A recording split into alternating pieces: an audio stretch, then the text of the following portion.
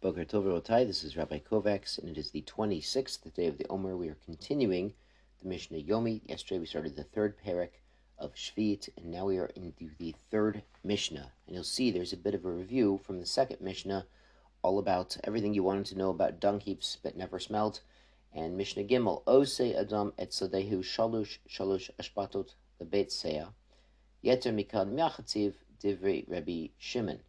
So Rabbi Shimon is saying, is you can make 3 piles, which we said in Mishnah Base, that was the opinion, and then Yeter Mikon Machziv. More than this, you should make them kind of like the legs of a triangle.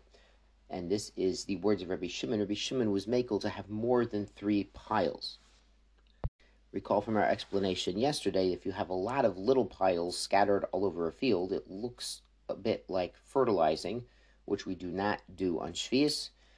But if you're simply stacking them in piles and it looks like they're for storage, that would be allowed on Shvius. You're just storing your dung in the dung heap. Chachamim osrim, again, so continuing the Mishnah, Chachamim do not allow more than 3 piles. Ad sheya'amik shlosha. But now they have a qualifier until you dig down 3 tefachim, 3 hands breadths into the ground. O ad sheyagbia shlosha.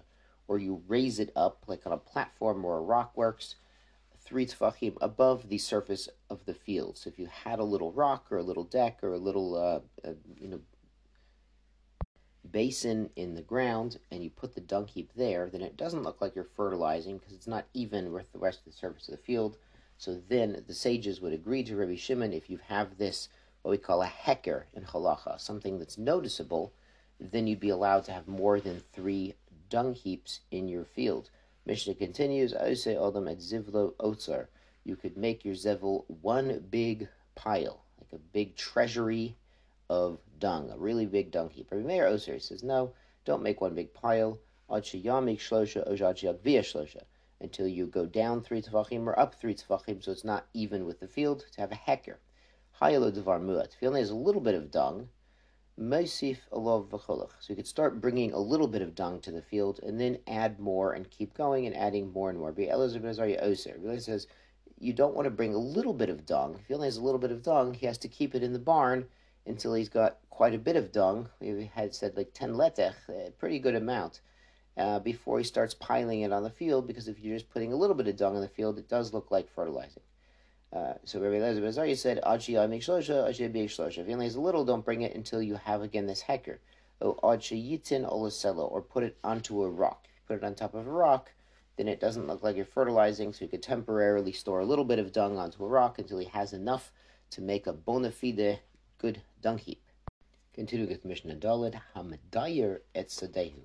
So one makes a deer on his sadeh. Here the deer means a pen of animals. So he's going to put animals on his field so they can graze. And the issue is the animals are going to be creating dung and fertilizing as they're on this field. So how does he make it look like he doesn't want them to fertilize the field? And he's going to go back, we're going to see at the end of the Mishnah, he's going to go back and collect the dung and stack it properly in dung heaps later. But in the meantime, he wants his animals to be able to graze in his field without, following after them and picking them up after them. So what does he do? Osei sahar leveit sitaim. He makes a pen, which is beit sitaim, is a 2 seah area. Oker shalosh ruchot mnichatem site.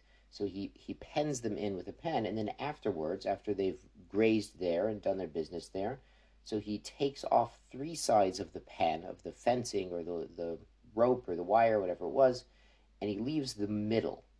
So what's he doing is now he's moving the fence over to the other side. So it's as if he had a rectangle the size of 2 setaim on the right, and then he takes off the top and the bottom and the right side of this rectangle, takes that fencing and moves it over to the left, making the mirror image, leaving that middle fence in place. So he moves the animals over there to the left-hand side of this field. Nimsa Medayer Beit Arba'an Sein. So he started off with 2 seah fenced in, they used that area, they grazed there, and then he moves all the animals over to the other side. So he's basically had his animals grazing and browsing in 4 seah total, and he goes back and he picks up the dung. From Shimon Gamliel Omer, Beit Shmuel, let's say, he says you can actually do this over an area of 8, and what he's doing is he's making sort of 4 squares. He's got a square with 4 squares in it, and he rotates the grazing of the animals and picking up the dung in each section as they change sections. Haytakul Sadehu Beit Arbaat Sain, if his entire field was for Seya, which is the original shear, Mishar Mimena Mixas. You have to leave a little bit over. You can't pen in the entire field, because then it simply looks like you're letting your animals fertilize the entire fields. You leave some out of their pen, Maris Ayin, because people are going to see that the animals are fertilizing the whole field and think you're one of those guys that, God forbid, works on Shvias. Motzi et min sachar v'notin l'til chasadehu k'derech hazokmin.